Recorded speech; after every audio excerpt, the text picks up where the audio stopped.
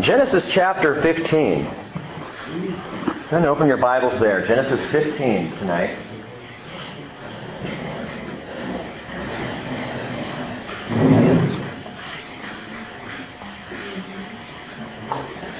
As we get ready to enter this chapter in the ongoing saga of Abram and his faith development and his growing up from a very childlike faith, actually from no faith in God at all, to a childlike faith and to a maturing faith as we watch his life go on, I want to ask you to do something here right at the beginning, and that's just to stop.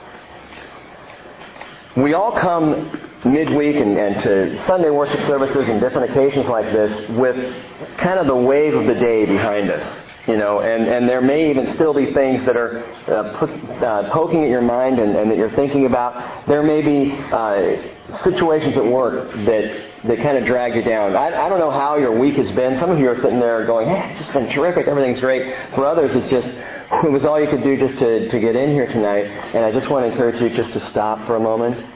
And as we sang in the song, breathe. This is one of the most encouraging chapters that we have yet encountered. And what God is going to say, I ran across just in the very first verse, right at the right time, some amazingly encouraging things. And my prayer for you tonight is that you walk out of here encouraged with the incredible love of the Father for you. So as we get into this, let's pray, let's stop, leave the day behind, and go before our Father.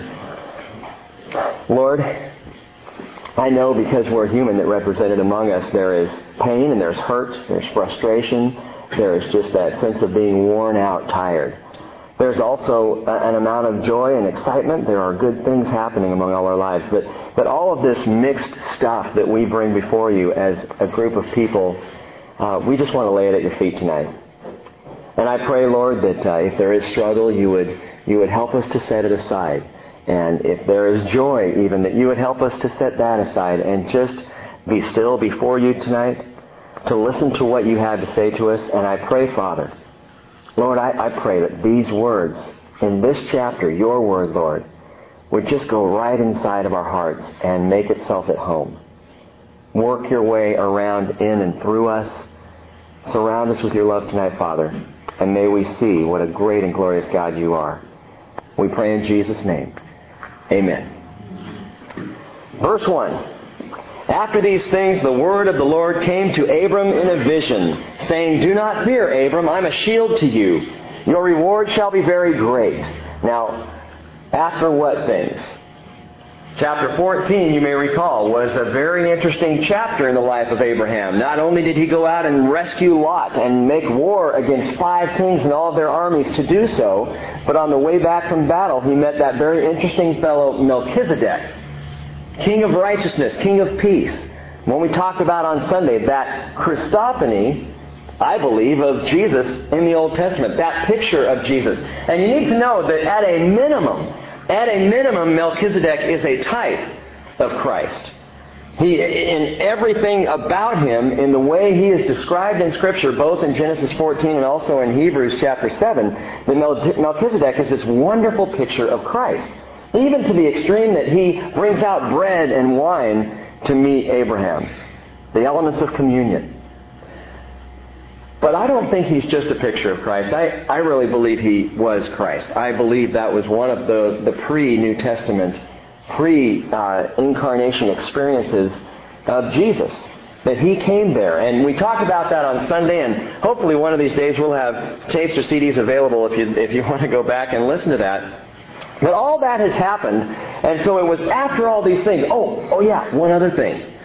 At the end of chapter 15, just after Abram had met Melchizedek, this king of righteousness, king of peace, broken bread, tithed to him, worshipped him, had this wonderful spiritual experience, along comes the king of Sodom to throw temptation in his way. And remember, we talked about the king of Sodom is certainly a type of Satan. Driven by Satan, tempting Abram, hey, keep all the spoils of war for yourself, but let me have the souls, the people.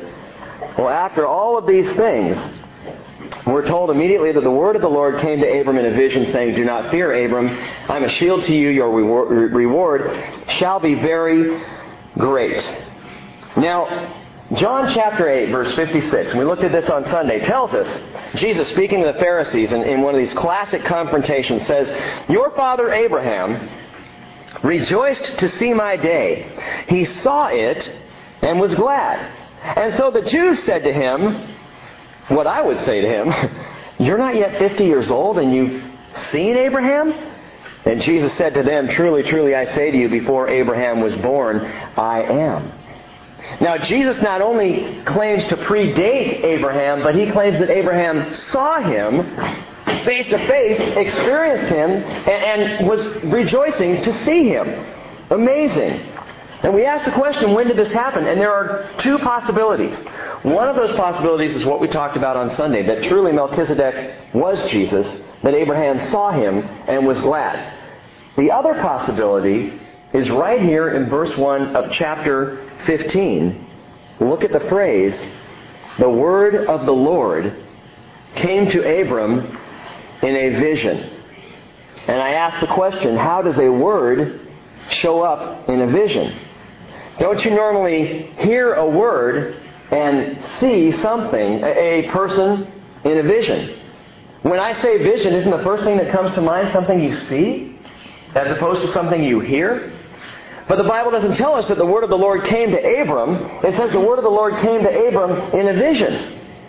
Abram saw the word of the Lord. Who is the word of the Lord? Who's the word? Jesus is. The Bible tells us in John chapter 1, verse 1, "In the beginning was the Word, and the Word was with God, and the Word was God."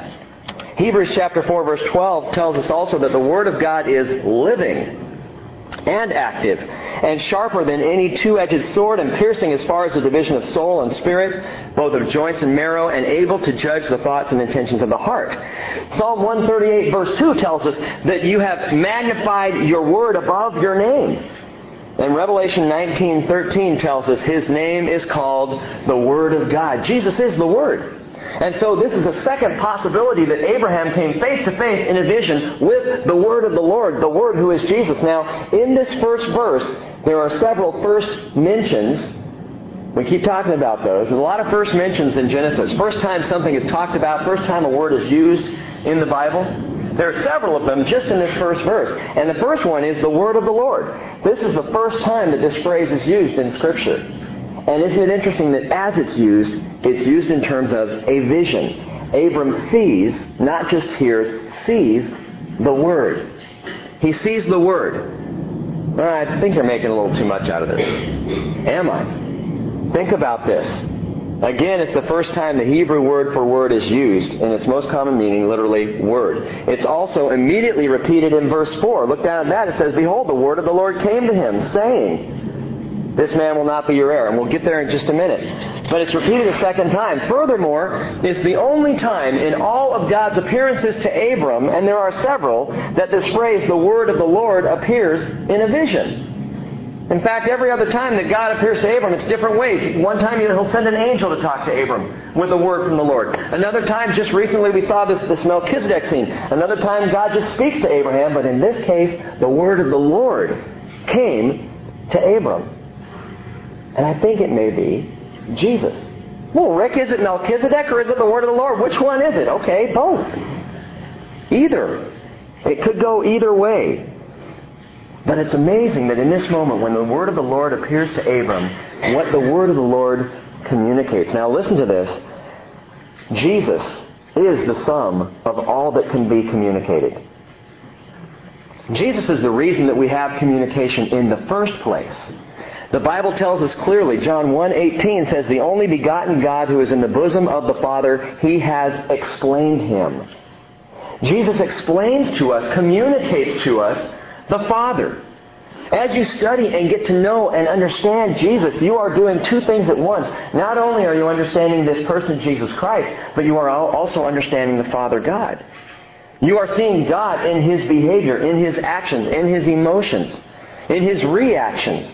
In the life of Jesus, we see the Father. Jesus explains. He's the Word, the perfect Word, to explain God. And that's why studying the life of Christ is so important. Looking at Jesus is so important. I don't have the words to express God to you, but He does. And the Word is Jesus, or Yeshua in the Hebrew, the Word of the Lord. Now this is absolutely wonderful. Look at what the Word of the Lord says to Abram in this vision. 3 more first mentions, by the way, all at once. He says, do not fear. Abram, do not fear. This phrase will go on to be repeated 58 times in the Bible and another 46 times worded as do not be afraid. And you have to ask the question, why is God saying, don't be afraid? Now, possibly just because Abram looks up and the word of the Lord appears, and it's stunning. He is stunning. He is frightening. What happens to John in the book of Revelation when John receives the revelation? Does anyone recall what happens to John when he first sees Jesus? The Bible tells us he falls down like a dead man. He goes into cardiac arrest. He cannot handle the truth. He can't handle seeing the Word, Jesus in the flesh. And so it's very possible that Abraham has just sees Jesus or sees the Word of the Lord and steps back in fear, and the first words out of the Lord's mouth are, hey, don't be afraid. It's all right. It's okay. I'm your Lord. Then I think there's another possibility here why he said, fear not. Abraham comes out of the battle in chapter 14. And now, think about it. Prior to the battles with these 5 kings and all their armies, Abram didn't have any enemies. He was just that guy who came into Canaan's land, who kind of set up shop and was living there. And the Canaanites and the Perizzites and the Amorites and all the ites are looking at him. They're checking him out. Who is this guy? But now, Abraham casts his lot with his nephew. He goes to save him, and now Abraham has some enemies. He's got some guys who are against him. Now suddenly 5 kings and all their armies. And Abram may very well at this point be thinking as he comes back from the battle, okay, I didn't get any spoils for the war. Lot's back in Sodom. He's headed home. And here I stand, and what have I gotten out of this? Nothing but a whole lot of enemies. So possibly Abram's just kind of afraid. And the first words out of the Lord's mouth are, do not fear, Abram. Why?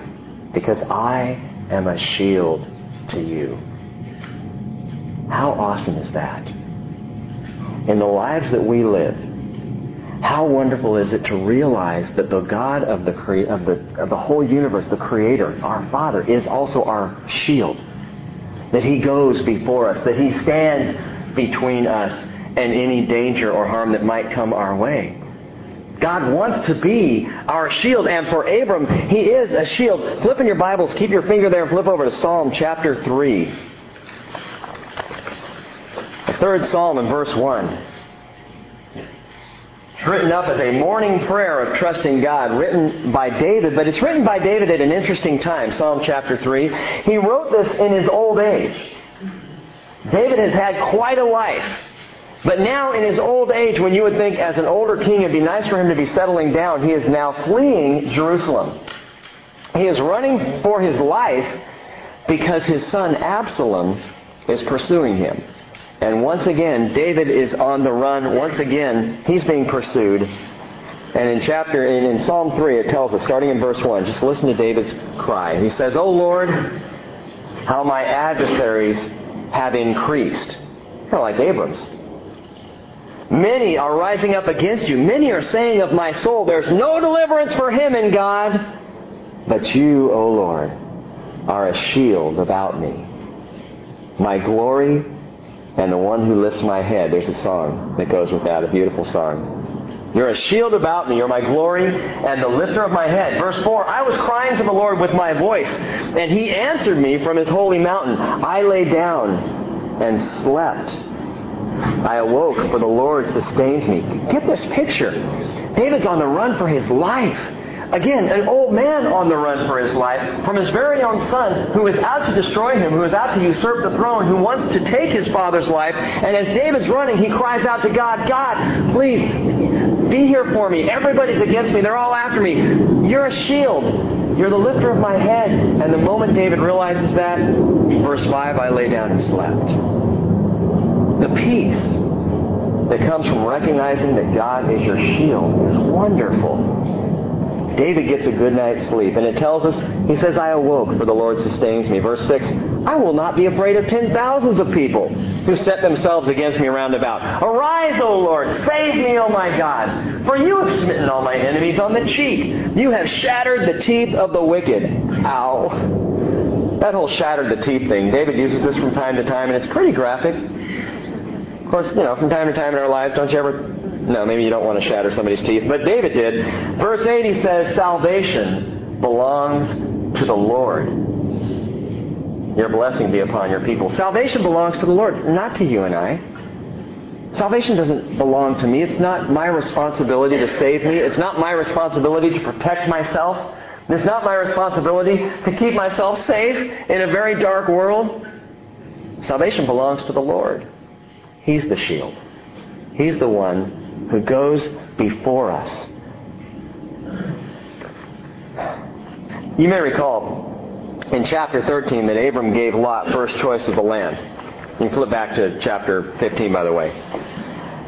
And when Abraham gave him first choice, he did so because he understood something, or was beginning to understand something. He was beginning to understand God's economy. This whole idea that if I give away my best, God provides for me even better than my best.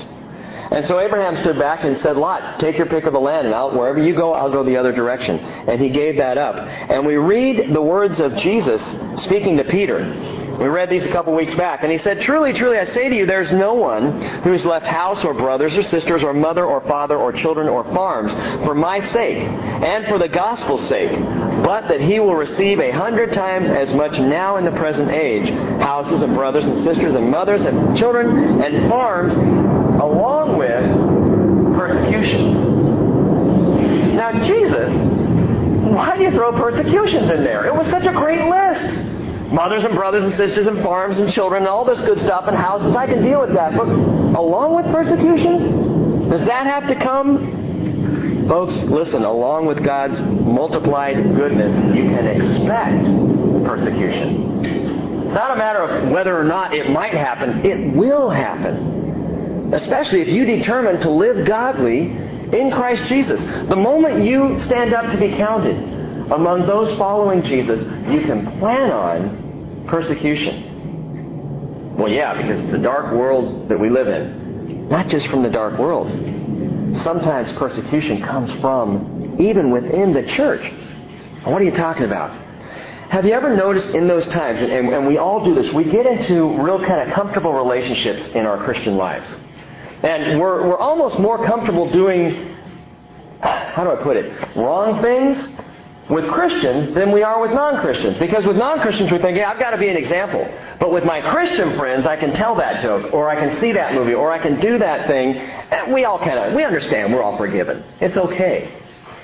But what happens in our Christian relationships when someone says, you know what? I got to stand for more righteousness in my life. I have to pursue God more purposefully in my life. It really unsettles other Christians around us sometimes. And so persecution can come from without or within, but the bottom line is it will come. 2 Timothy chapter 3, verse 12. Indeed, all who desire to live godly in Christ Jesus will be persecuted. Now, I don't tell you this to disturb you or worry you, but just to remind you that we, like Abraham, have a shield. And that shield is Jesus, the word of the Lord.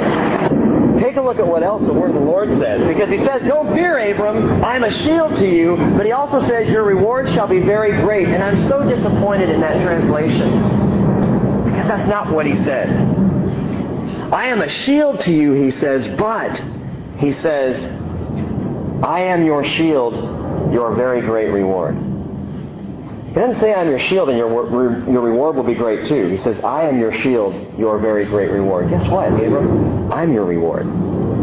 Your reward is not something else, something out there, something that I can give you, although I can give you anything. I am your reward. It's me. I'm your reward. Now think about this again. What did Abraham get for defeating the 5 kings? Nothing. He took no spoils for the battle. He took no riches like the king of Sodom offered him. He has nothing to show for his efforts. But God says, Abram, I've got a reward for you. And it's not the material stuff you can pick up in the world.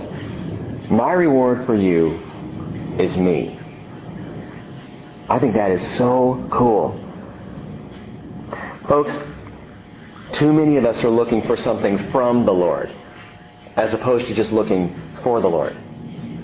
Man, if I follow God, will He do this in my life? Will He make my life better? Will He take me in a better direction? John MacArthur wrote a book just recently. I'm just starting to read. It's very unsettling.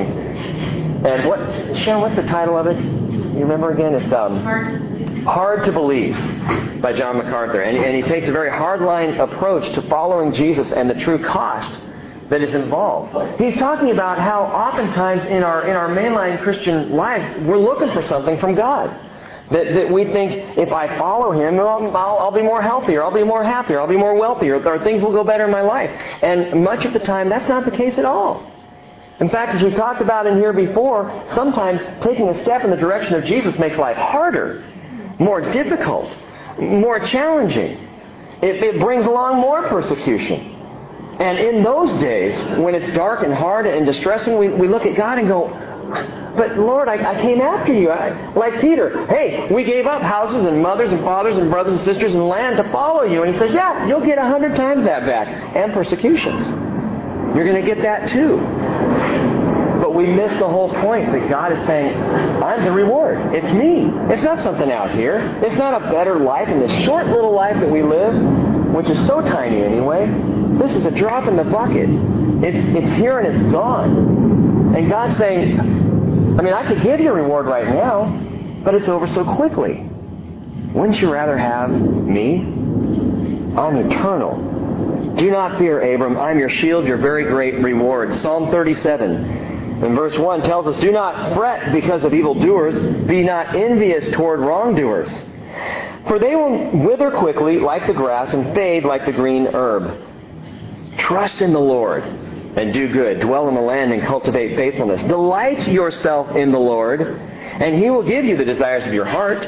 Commit your way to the Lord. Trust also in Him, and He will do it. God's agenda is not the satisfaction of our worldly needs. That's not what's on His plate. When you wake up first thing in the morning, God is not sitting here looking at all the needs that you have for the day and trying to check them off to make sure He's got you covered. He's not a rabbit's foot God. He's not a genie where we rub the Bible and something pops out that makes life a little bit better. That's not God. God has a grand, glorious, eternal perspective that includes the greatest reward we could possibly ever receive. And that's our relationship with Him. Folks, just being honest, and I won't go into it right now, but last week was a hard one for me personally, even to the point where during Bible study last Wednesday night, I was struggling just in the teaching of it. Because there are some things going on, and when you stand up to teach the Bible, I don't know how people do it I can't just shut down. When I'm teaching, I don't go into Bible teaching mode, but Rick's life is just says, no, I'm still feeling and thinking all the stuff like all of you are. You're sitting there taking notes and reading through the Bible, and other things are running through your minds as well. Thinking about what happened with the kids today and why they won't listen to you anymore. And, all this stuff. This is all going on up here too, and last week was hard. And I got home after Bible study, putting the Bible down and just doing this, human thing. And late at night, before I went to bed, I just opened up chapter 15, because normally I try to get right onto it the next morning. And so I thought, I'll just read through the chapter, and I hit verse 1. And the word of the Lord came to me and said, don't be afraid. I'm your very great reward. I'm your shield. And I read verse 1, and I closed the Bible, and I just thought, that's it. That's what I needed. That was it. Folks, if we got no further into the chapter tonight, and we're going to, but if we didn't, it's enough to know that He is your shield, your very great reward. So, here's Abram fresh off the field, and he gets an incredible endorsement from the word of the Lord, but does he understand it? That's the question. Look at verse 3, or verse 2. Abram says, in response to this fantastic, wonderful shield and reward, "O Lord God, what will you give me?" Hey, you missed it. Well, what will you give me since I'm childless and the heir of my house is Eliezer of Damascus? Now hang on. As soon as this jet flies by, I have something very important to tell you.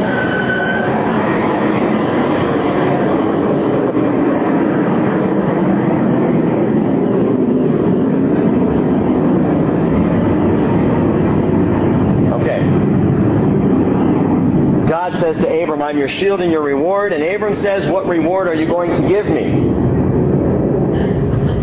I just told you it's me.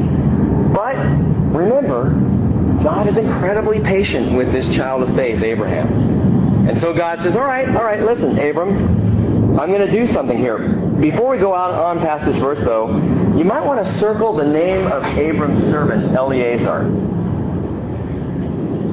Circle that name because it has tremendous significance, especially later on in Genesis. Eliezer means God of help, or God my helper. Now, the connection is here. Listen to this. John 14:16, Jesus says, I will ask the Father, and He will give you another helper, that He may be with you forever. John 15:26, when the helper comes, whom I will send to you from the Father, that is the Spirit of truth who proceeds from the Father, He will testify about me. And John 16 verse 7 says, but I tell you the truth, it is to your advantage that I go away, for if I do not go away, the Helper will not come to you. But if I go, I will send Him to you. Well, what's the Holy Spirit got to do with Abram's servant Eliezer? I'll tell you when we get to chapter 24. So, you say I hate that? But circle that, because when we get to chapter 24, we're going to go right back and see Eliezer, and you're going to remember, oh yeah, his name means God my helper. And I will give you this much, Eliezer is a type, he's a picture of the Holy Spirit. And you're going to see a story unfold that it's one of these where we look at the chapters and we look close, but when you pull back and look over several chapters, there's an amazing picture that comes out, and you need to just remember who Eliezer is. But we'll come back to him. Now, Abram says, look, Lord, the only heir I have is the oldest born servant in my household, Eliezer. So what kind of a reward could you be talking about? Now, in those days, under the code of Hammurabi, what happened was if you didn't have an heir in your household, your oldest living servant, or the oldest living person born in your household, even if they weren't born from you, became your heir. At this point in the story, old man Abram, and he is getting up there in years. He's childlike in faith, but he's old physically. He doesn't have an heir. He doesn't have a son. So all of his vast riches and wealth goes to Eliezer at this point. But listen to the graciousness of the Lord, this huge heart of the Father. Verse 4. Then behold, the word of the Lord came to him, saying, this man will not be your heir, but one who will come forth from your own body, literally from your inward parts. God says, Abraham, your heir is going to come from you, right out of you. He shall be your heir. And he doesn't say, Abram, you doofus, you don't get it. Come on. He doesn't say, hey, I'm your reward. Stop looking for something else. Man, when are you going to clue in? Come on, have a little faith. No, he just responds to Abram. He goes to Abram where he is, which is what he does with all of us. He comes right where we are. And there are times when we feel so satisfied in our spirituality, so having arrived, so at peace with who we are in God. And what we don't see is from His perspective, He's still going a long way just to be where we are. But He's making that trip because He wants to be where we are, because He loves us that much. So He goes to Abram. In verse 5, He took him outside and He said, now look toward the heavens. Count the stars if you're able to count them. And He said to him, so shall your descendants be. Now Abram, it's figured that he probably could see, if he actually counted them, about 4,000 stars up there. But that wasn't even close to all the stars in the heaven. Uncountable. Carl Sagan stated that there are as many stars in the sky, and scientists tend to lean this direction. There are as many stars in the sky as there are grains of sand on all the beaches of the world. How do they figure that out? Well, if you take a square foot of sand and begin to count the grains, and then you kind of figure it out. But they say it's about equal, number of stars to grains of sand. Isn't that interesting that Carl Sagan was not the first one to discover this fact? That God was. Genesis 22:17, God says to Abraham, indeed, I will greatly bless you, and I will greatly multiply your seed as the stars of the heavens and as the sand, which is on the seashore. You know what else the Bible says is like grains of sand? Psalm 139, which we just sang. Verse 17 tells us, how precious are your thoughts to me, or of me, or toward me, O God. How vast is the sum of them, if I should count them. they would outnumber the sand. God's thoughts about you, personally, outnumber the grains of sand. He cannot stop thinking about you. This great shield, this very great reward, is so in love with you. He never stops thinking about you. That's amazing. Pentium processors, by the way, remember the computer chip company Intel. They keep coming up with faster and faster and faster chips. And right now, I think the most recent one is the Pentium M with Centrino technology, and it can do all this wireless stuff, and it's pretty amazing. But back at Pentium 2, a couple or three microchips back, check this out. The Pentium 2 could process 1 trillion calculations per second. Isn't that amazing? You know what's even more amazing? These little microchip processors are made of sand. Silicon. The same thing. And they can hold thousands, trillions of bits of information in these tiny little processors. Man, expand that to the mind of God and you still will not approach how vast are His thoughts. Can't even begin to imagine the amazing mind of the Father. Now watch this. The next verse is our key to salvation. Verse 6. Then he believed in the Lord, and He reckoned it to him as righteousness. And right there we have not only something wonderful, fantastic, incredible, but we also have one of the most difficult verses in all of Scripture for Christians to understand, to grapple with. Because on either side of a spectrum you have those who say, so all you have to do is just say, I believe. And then you've got John MacArthur on the other side of the spectrum with the book he's writing saying, it's hard to believe. You can't just pray a prayer and walk away and that's it, you're done. There's more to it. And there are people over here saying, no, there's not. You just believe and that's it. What does the Lord say? Verse 6 says, he believed in the Lord, Abram did, and He reckoned it to him as righteousness. By the way, this is another first mention in the Bible. It's the first time that the word believe is even mentioned in Scripture. Right here in verse 6. And it is in a key verse that is repeated in the New Testament 3 or 4 different times, actually quoted directly from here. And you need to know that Christianity stands alone from all of the world's religions as the only one that teaches salvation by faith. It's the only one. Would you really want to be a Muslim and have to be good enough that your good deeds outweigh your bad so that you could make it into heaven? That's what Islam teaches. Would you even want to be a Jew at this stage of the game in history, knowing that you had to keep every single one of the laws? Would you want to be a Hindu seeking a higher form of existence next time around based on how you lived this time? I'd be so afraid I was going to come back as like a dog or something. You know? I mean, a cute dog would be okay, but flip in your Bibles quickly to Galatians chapter 3. This question of faith and righteousness and how this all works, I think Paul explains it beautifully. Galatians chapter 3, verse 6 tells us, Galatians 3:6, even so, Abraham believed God, and it was reckoned to him as righteousness. Therefore, be sure that it is those who are of faith who are sons of Abraham. Listen to verse 7 again. It is those who are of faith who are sons of Abraham. The Scripture, foreseeing that God would justify the Gentiles by faith, preached the gospel beforehand to Abraham, saying, all the nations will be blessed in you. So then those who are of faith are blessed with Abraham the believer. Verse 10. For as many as are the works of the law are under a curse. For as many as are of the works of the law are under a curse. For it is written, cursed is everyone who does not abide by all things written in the book of the law to perform them. Verse 11.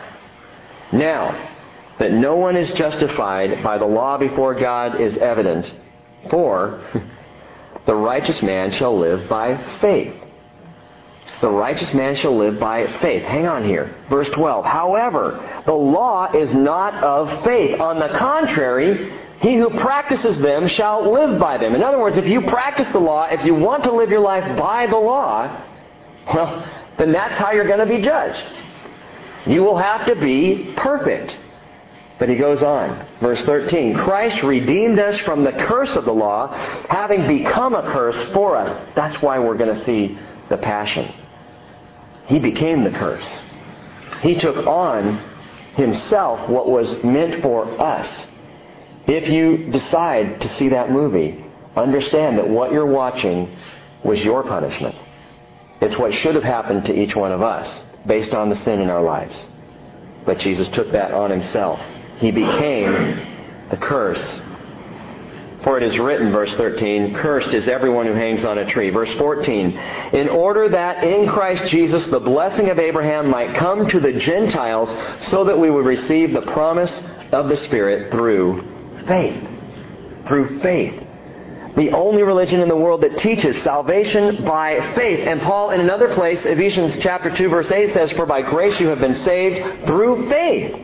And that's not from yourselves. It's the gift of God, not as a result of works, so that no one may boast. So what do I do?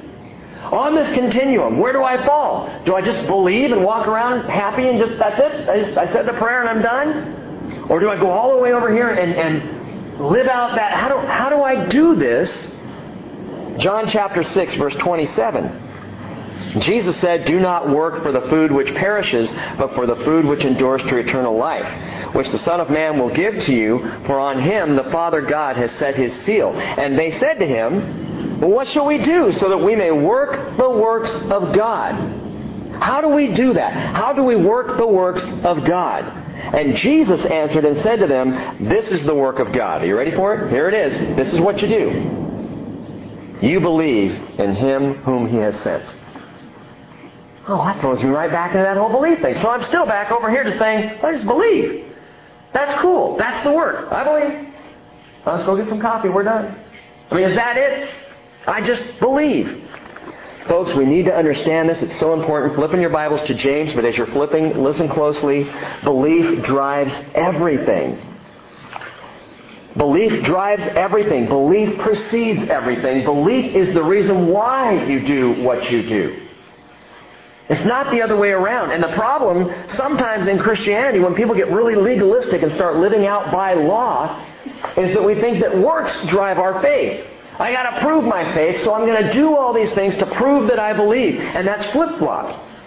The reality is that your belief causes you to act. Your faith produces the fruit. And not the other way around. James chapter 2, verse 14.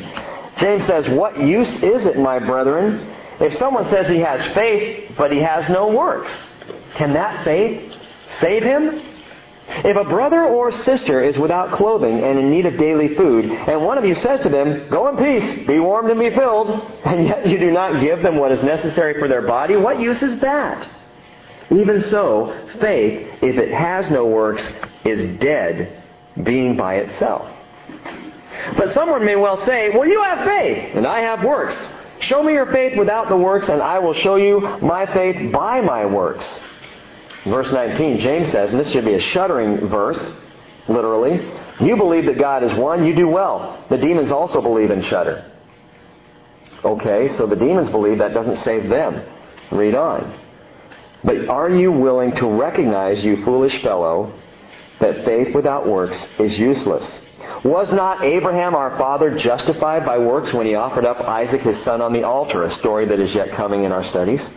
Verse 22, you see that faith was working with his works, and as a result of the works, faith was perfected. And the scripture was fulfilled which says, and Abram believed God, and it was reckoned to him as righteousness, and he was called the friend of God. Now flip back to Genesis 15.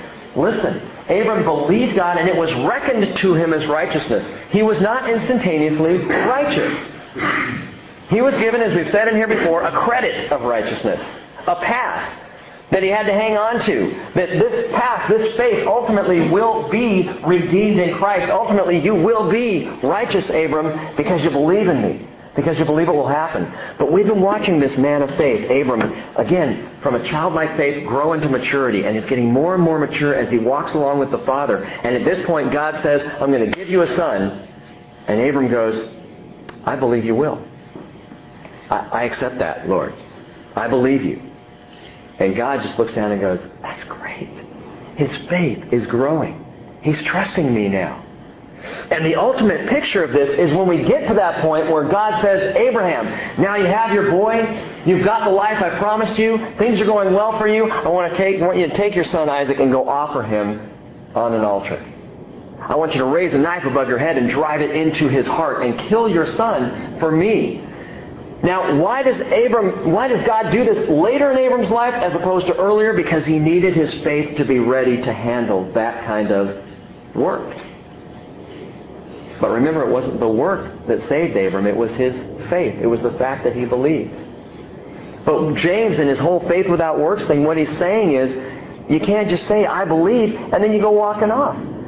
Belief is active.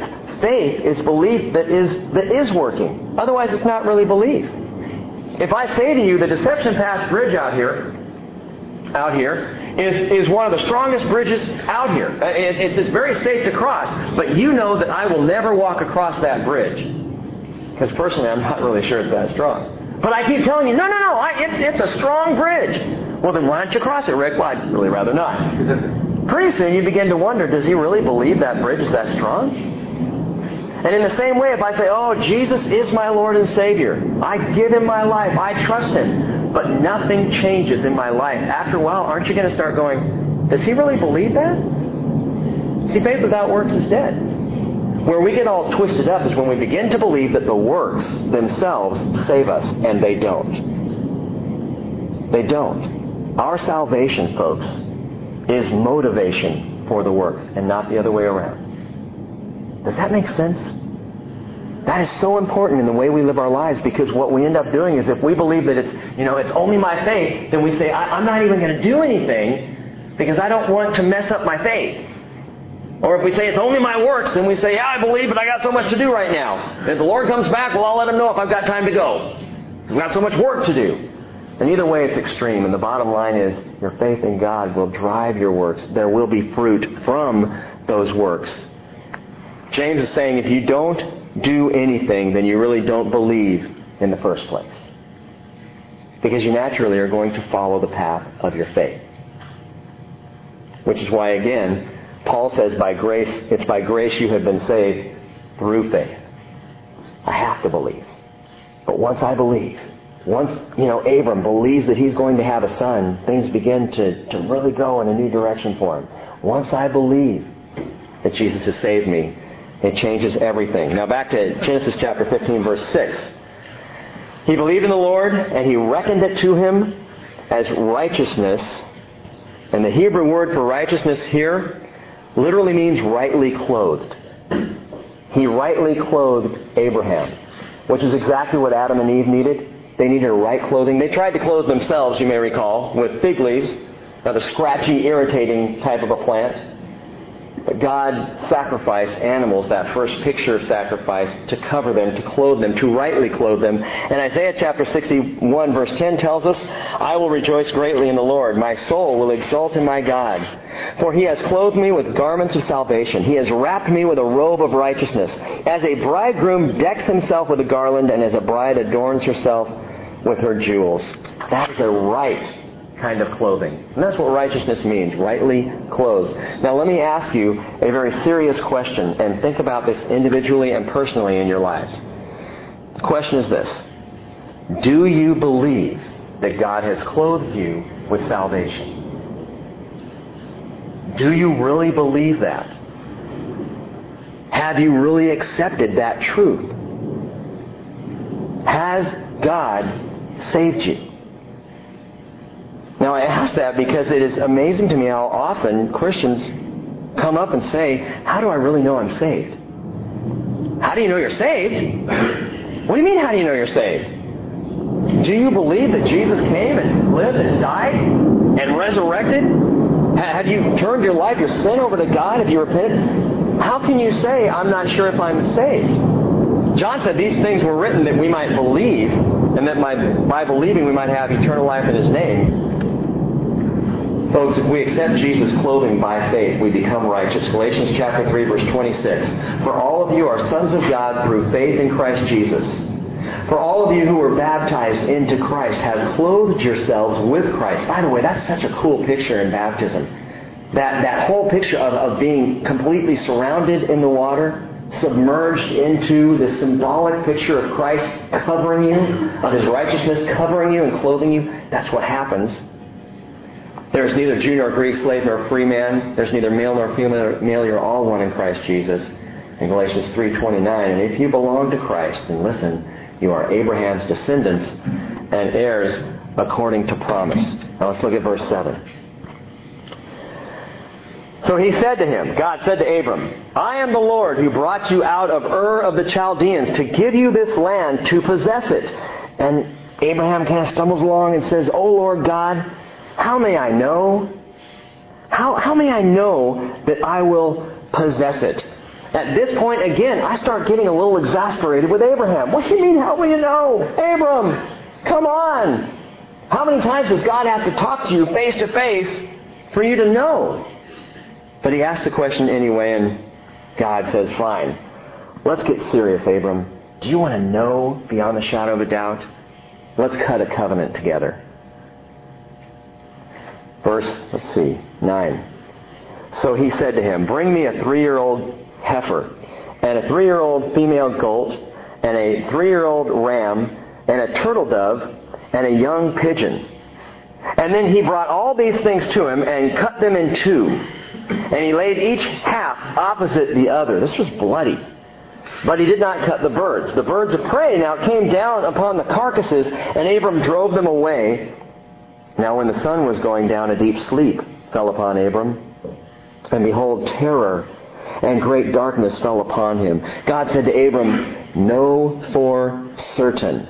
I've got that underlined, highlighted, and circled in my Bible. Know for certain that your descendants will be strangers in a land that is not theirs, where they will be enslaved and oppressed 400 years. By the way, they were in Egypt 430 years exactly. But I will also judge the nation whom they will serve, that is Egypt.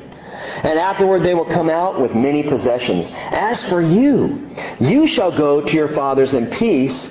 You will be buried at a good old age. And then in the 4th generation they will return here, for the iniquity of the Amorite is not yet complete or full. And it came about when the sun had set that it was very dark. And behold, there appeared a smoking oven and a flaming torch, which passed between these pieces. And on that day the Lord made a covenant with Abram. This, by the way, was a common practice in the day. When people made a deadly, serious covenant, they would take an animal and they would literally carve it in two and lay the pieces on either side with sort of a walkway of blood in between them. And they would meet in the middle and clasp hands and say, if I don't fulfill my end of the covenant, this is what's going to happen to you. That's how serious this was. And when God had Abram do this, something amazing happens. Abram does not walk through them and meet God in the middle. Abram's fast asleep over on the ground. No, instead, God Himself passes through. He takes this pathway of blood Himself. And not only is it a foreshadowing of the death of Christ, it is the absolute unconditional promise that God is making to Abram. I will do this. I will follow through. Now it's interesting to me, and there are several times you're going to see this in just a moment, this type of thing. God made Abe wait all day and into the night until he fell asleep before he showed up to complete the covenant. From the time that God said, bring this to me, you notice in verse 11, birds of prey came down on the carcasses and Abraham had to drive them away. So some time is going by here. He's having to drive away the birds, and then it gets dark, sun goes down, and Abram falls asleep into a deep sleep. He had to wait and wait for God to come and pass through in covenant with him. Now hold that thought and look back at verse 13. It tells us God said to Abram, know for certain that your descendants will be strangers in a land that is not theirs, where they will be enslaved and oppressed for 400 years. And down in verse 16 it says, in the 4th generation they will return here, for the iniquity of the Amorite is not yet complete. Quick little rabbit trail. Why did they go to Egypt? Why did the Israelites go to Egypt for this 400-year period? Because the sin of the Amorites needed time to fester. Well, what does that mean? It means that God needed to clear Israel out and give the Amorites, who are, by the way, the Amorites is just symbolic of all the ites, Canaanites, Perizzites, the Jebusites, all the ites there in the land. The Amorites are just a symbolic picture of all of these people. God gave them 400 years to repent of their ways. This is the patience of God. He waited 400 years to punish them. How bad were these Amorites? Well, history tells us that they sizzled their babies on the arms of the god Molech. That's one way that they worship their god, taking their live children and putting them up there. Pedophilia was rampant. It was a sick place. They were diseased, they were defiled, depraved, they were doomed. But yet, even at that point, God tells Abram, your people are going to be, for 4 generations, 400 years, are going to be in a land that is not theirs before I bring them back here. Why? Because God had mercy for the Amorites as well as for Israel. Even then, God is looking out for the Gentile. Now, a quick note on the word generation here. How many years again were Abram's descendants to be enslaved in Egypt? 400. What generation will return to the promised land? The 4th. So what does this tell us about what God considers to be the span of a generation? How long would a generation be? About 100 years. Hold that thought and flip to Matthew 24.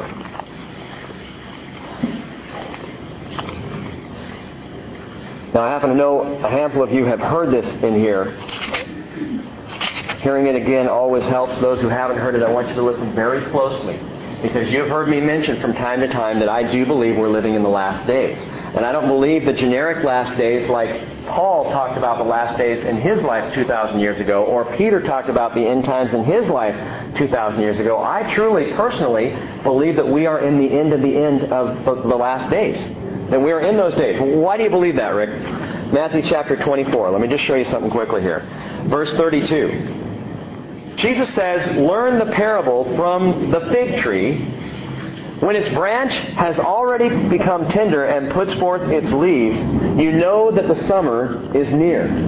So you too, when you see all these things, and this whole chapter you can go back and read, he is talking end times scenario here. All these things, when you see them, recognize that he is near, right at the door.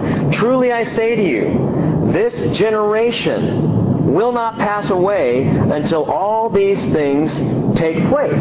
Now, you read that and you say, okay, wait a minute. He says all this stuff is going to happen. The glorious return of Jesus. He talks about the rapture in this passage. He talks about different things that will happen at the very end of time. And he says, but all these things are going to happen before this generation passes away. And you read that and say, hang on. That generation did pass away. So maybe, was he wrong? What was he saying?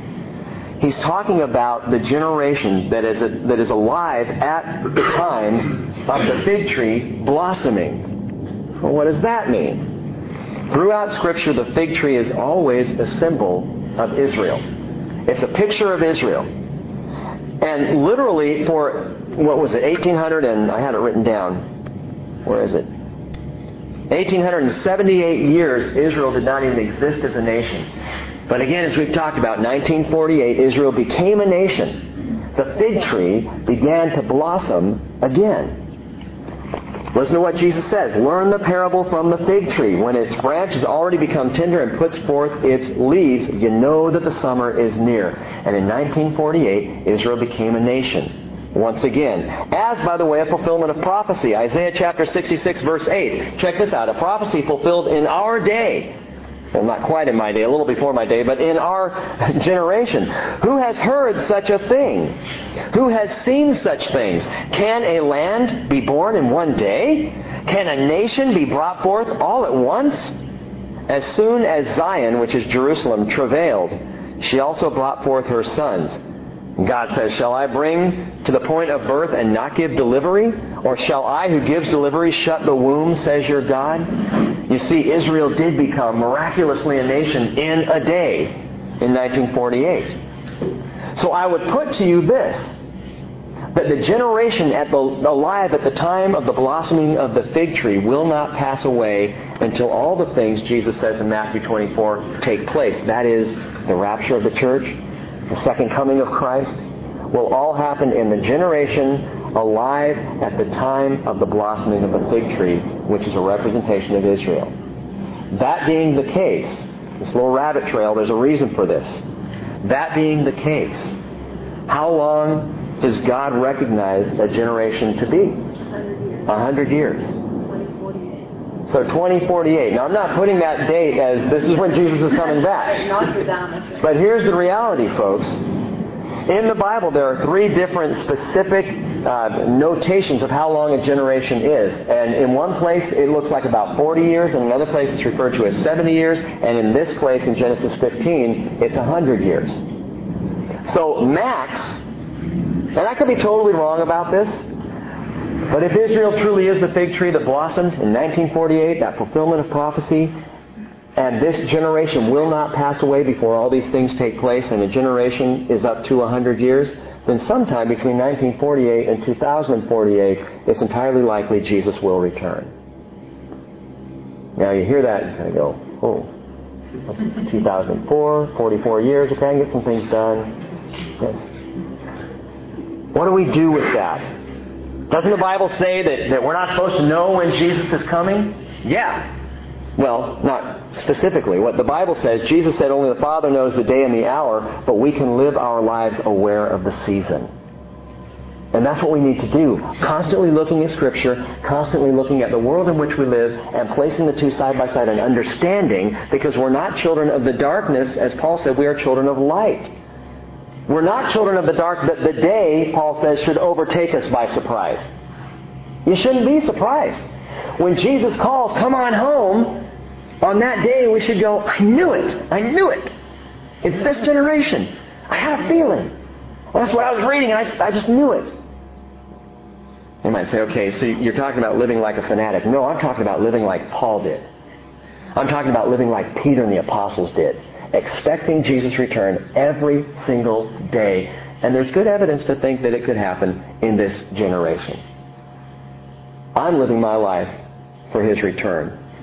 What's interesting to me is that Israel waited 1,878 years to become a nation again. Hold that thought. We've also been waiting since 1948 for Jesus' prophecy to be fulfilled, but hold that thought. Verse 18.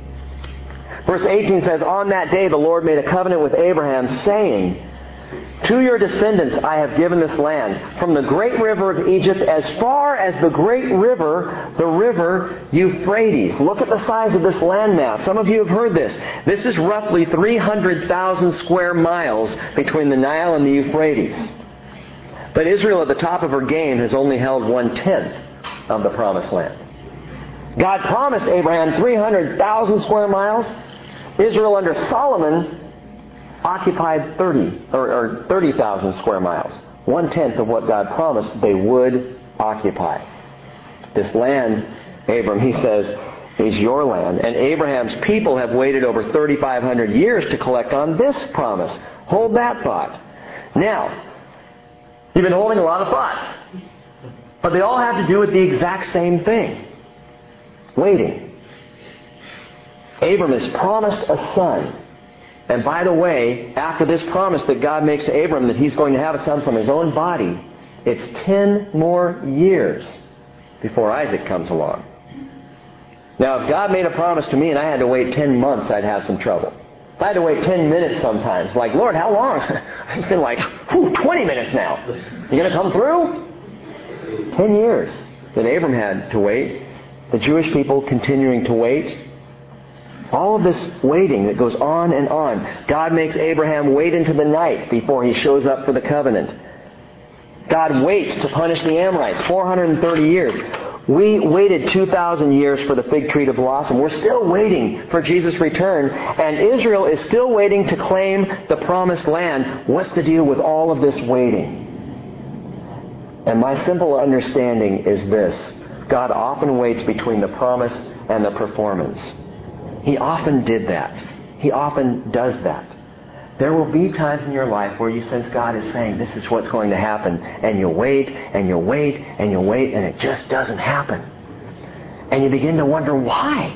Why do I have to wait? And we look at the life of Abram, and we see him waiting time after time after time for God to move. Why? Because Faith is the language of eternity. Faith is the language that God wants us to learn how to speak. And faith is simply continuing to trust Him whether or not He has moved, knowing He will move, knowing He is going to do, knowing He will follow through on His promise, whether we see the promise or not. Last verse, flip over to the book of Hebrews, chapter 11.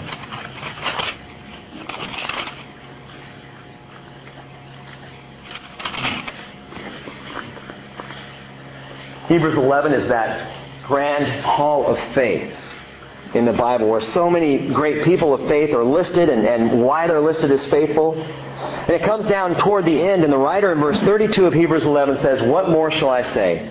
For time will fail me if I tell of Gideon and Barak and Samson and Jephthah and David and Samuel and the prophets, who by faith conquered kingdoms, performed acts of righteousness, obtained promises, shut the mouths of lions, quenched the power of the fire, and escaped the edge of the sword. From weakness were made strong, became mighty in war, and put foreign armies back to flight, as Abram did." Verse 35, "Women received back their dead by resurrection." And then it gets dark.